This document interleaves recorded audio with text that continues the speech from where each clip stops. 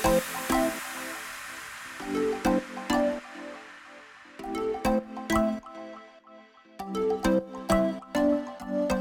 everyone, welcome to Way of Life podcast, where we firmly believe that everyone picks a way in life and what way you pick is extremely important and directly affects how you live.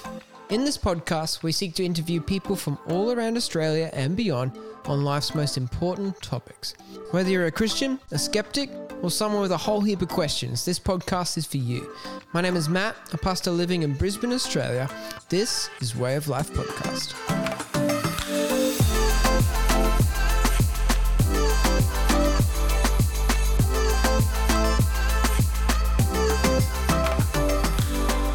Come on in, we're going to do some Q&A.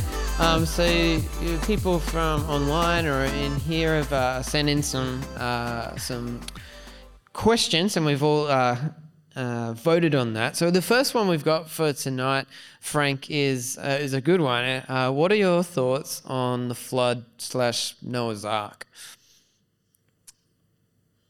Noah's Ark was a massive flood, but science would say there have been many massive floods. It's not just one.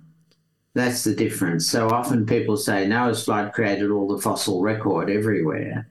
But science would want to argue that there have been many big floods that have caused the kind of things that we actually see, the stratification we actually see. So for me, Noah's flood is so well described, and I have no particular problem with it. How universal was it? That's something I find very hard to answer in terms of how extensive it was, I guess. That I find hard to answer. But it's so well detailed in the scripture that I have no trouble with it whatsoever as a real flood in which Noah had a real ark and in which he really survived. Yeah, okay, cool. I don't have any particular problems with that. Yeah, cool.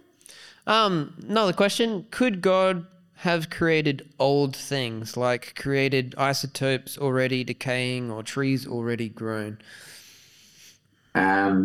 Yes, you could say yes to that, because in one sense, God is totally in charge in that sense. But I have some doubt about that, and I'll tell you why. Because what would be the purpose? If the purpose was simply to establish the earth as is, then one could argue, okay. But if it was there to fool us, I would be a little bit more toey. I think I'd push back on that, because I don't see God as deliberately trying to make it hard for us in that sense. I don't see it that way. And so I tend to discount that possibility as a real option. One can always say it's possible, but I just don't think it fits in with the character of God. That's what I think. Yeah, okay. So he's creating God. Yeah. Cool. Another question we've got is, what parts of Genesis should be understood as story without resonance with nature? Is it all of it, or is there only parts of it concerning things where kind of traditional understanding fails? I think part of that's a hard one to answer, and it's a hard one to answer because certainly in the first 11 chapters of Genesis, Genesis is a book of beginnings. It's also an attempt. People believe it was written by Moses as part of the Exodus. That's part of the 1450 BC kind of thing. To what extent, I find it hard to answer, in the sense that I think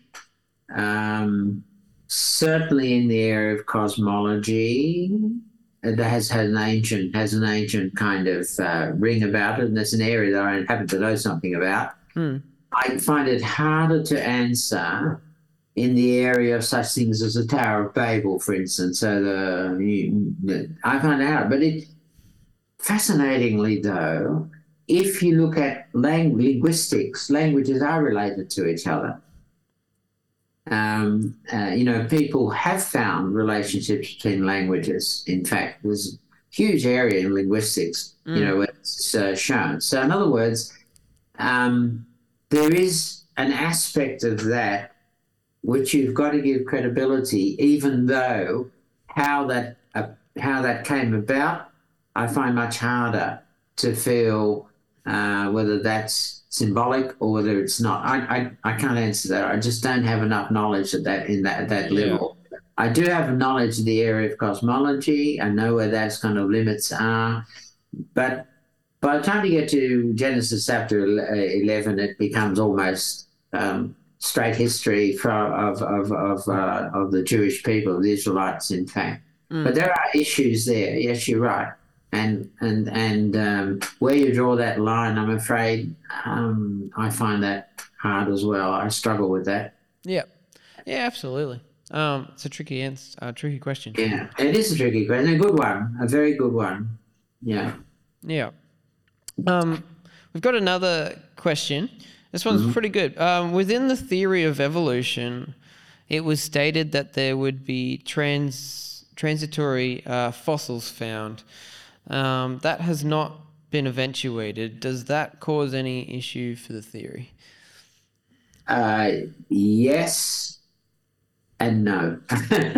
Yes and no. Yeah. Yes and no. The reality is that certainly has been a question mark. Scientists like Stephen Jay Gould have tried to understand, have a kind of a stratified evolution, have tried to put that idea forward.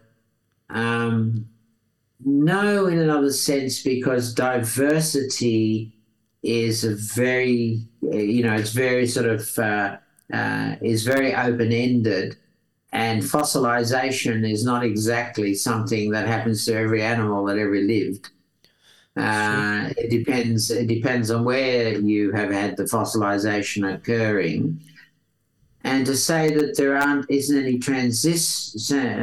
there are no transitions in between, that's not so easy. I mean, people see changes, for instance, in feet and in bone structures. People do see those things.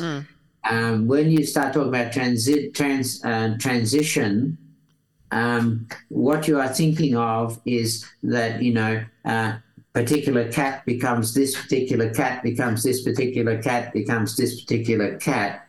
I don't think it's that simple. I think diversity, more diversity is the real thing that we should be looking at. So,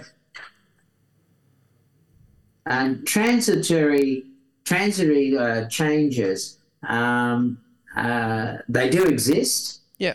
The sense that, we have moments where we see this and we compare it with this animal and there's a relationship or appears to be a relationship. But all the bits in the middle, right, yes and no, we don't have all the answers. That's quite true. We don't. And it raises interesting questions about the process of evolution. So let me say something which I think is important at this point. To say that you think evolution has occurred is reasonable. To argue that time plus chance are the only operators in actually changing those species is another issue. Yeah. It's much harder. So to argue that evolution has occurred, that is, there's a relationship between the species, that's what we're saying, really. Yeah. And to say how that's come about, and so often time plus chance are then the actors, if you like, in a scientific solution to the question. I'm not so convinced about that, because some work has been done some years ago. It was published in Nature, 2010, by a man called, by Professor Pagels, and he looked at he looked at a whole lot of genomes. Genomes are the collections of genes from different animals. Yeah. And he said, okay, let's look at find the relationship between them. Let's try and find the relationship between them. And he did a whole lot of interesting statistics to try and work backwards. And the idea of gradual changes, which is what's being taught in the high school system so often about evolution, time plus chance, that only accounted for 6%, in fact, of the changes that occurred across the genomes. In fact, he came to the conclusion that happy accidents also occurred, in fact. Yeah, okay. And now you start to open the whole discussion again of, well, happy accidents, that's nice, but what are happy accidents? He called it accelerated evolution, and in one publication called it happy accidents. But the reality is, in fact, that gradualism, species becoming gradually other species, and separating from the main or whatever. That only accounts for 6%, in fact, of the changes in the genomes. There are other things going on, and that's an interesting discovery. That we have to allow more factors than simply time plus chance. And I, of course, being a Christian, would be very happy to acknowledge that God is involved in his universe. I mean, we pray and we expect God to be involved in what in our surroundings. That's what we do. But why can't he be involved in his creation? It never seems to make any sense to me, that people don't allow that. That's a good point. I like that. Maybe we've got one or two more. Are there any points where your scientific knowledge has changed your theological understanding of God, or are they totally separated? No. They work together very much. One of the things that because I'm an astronomer actually, one of the things that I know about the universe is there are some 10,000 billion stars. Now, what does that mean? Well, if every star was a grain of sand, so we have a beach. What kind of beach have we got? We've got a beach that's 100 meters wide, 10 meters deep, and 1 million kilometers long, and every grain of sand would be a star in the universe. Wow. It's a big beach. It's a big beach, but it's also a big God. Absolutely. Because a God who has made that reality has allowed the reality to develop from beginnings, has guided that development. He knows the stars by name. 10,000 billion is hard to count to. If you want to waste your life counting, even if you live about 80 billion seconds, so 80 billion seconds, so count a billion per second, which you can't do, but count 1 billion per second. That's still only 80 billion. But there are 10,000 billion stars out there. Wow. Give or take a few. We haven't counted them exactly. We've just done it's like the fates that you go to. You get a bottle of jelly beans and you have to work out how many jelly beans in the bottle. And you take a punt because you take a small section and then you multiply it up. That's basically how you do it. Well, that's exactly how astronomers have done it as well. But my point is simply this, that the God we worship is a remarkable God. And I think that has certainly been something that's fed into my appreciation of who I am worshipping. You see, when God says to Moses, I am, Yahweh, I am, or I will be who I will be, as the Jewish people would say, that is a remarkable God. Absolutely remarkable. So that's just one example. But when you start to look at the fine-tuning, when you start to look at information in the universe, the fact that DNA exists, how do you get that blueprint to work in the first place? Yeah, absolutely. Nobody has the answers to that. And I'm not there by saying that that's. I'm just making the point that blueprint exists, and all of life has that blueprint. It's really remarkable. Good. It's information. It's like Morse code. It's dots and dashes, but it's got information in it. The same kind of thing. So those things have enhanced Yeah. my appreciation of the existence of God, definitely, most definitely. Yeah, awesome. I'll finish off with one more question. Sure. This question says, Genesis says, and there was evening and there was morning, the first day, etc. And it goes through the days. Yeah, sure.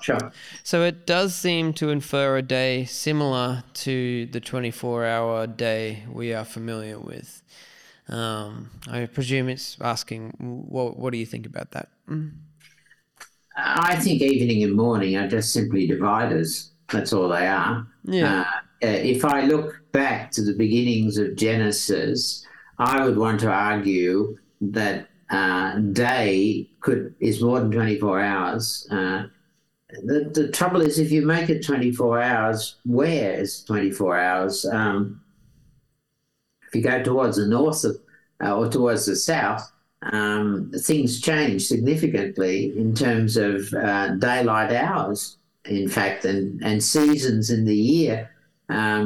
Okay, the Earth does spin on, around in 24 hours, but it just seems to me that how we know that 24 hours is somewhat arbitrary.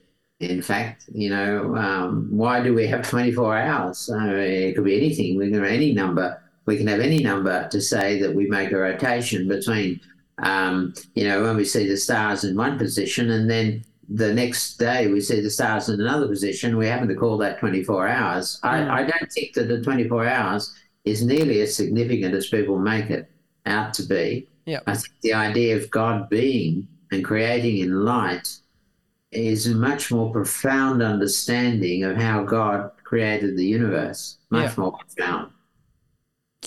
Yeah, that's really good. It's interesting. And you were talking about just a little bit earlier, just to add a little point, that the sun wasn't even created till, did you say day 4? No, fourth day. In fact, the sun doesn't appear until the fourth day. Yeah. It just seems to me that the sun's importance is not as, as prominent. And I actually think that's a sop to the Egyptian, pantheon of gods, where Ra is the sun god and the moon has a place as well. My own feeling is that Genesis has it's also very profound. There's only one God. There's not a pantheon of gods. God creates. God speaks. Yep. There is only one God. That who is the creator of all. It's not. There's no competition. Yeah, it's good. Well, Frank, thanks for answering our questions. That was awesome. Pleasure. And thank you so much for coming on Way of Life podcast. Why don't we give them a hand, whoever's in here? You might be able to hear that. No, I won't. Thank you. Yeah. How can we support you in your endeavors? Anything particular? No, I guess I'm trying to actually write. And so, prayer to write and to express myself. As a scientist, I'm a lousy writer. Scientists are not great writers. Yeah. My sentences are all very compact and very terse, and that's never going to communicate. So we'll be praying for you. I hope is that too, as I practice and as I write over the next coming year or so, that I might actually produce something that's half readable by your listeners. Okay. We'll definitely pray for you then. Yeah, that's very kind. Yeah. Well, Frank, thank you again. I hope you have an awesome night, and thanks for coming on the podcast. Thank you, and all the best to all the people listening. Yeah. God bless. Thank you. God bless you too. Yeah. Cheers. See ya. Bye.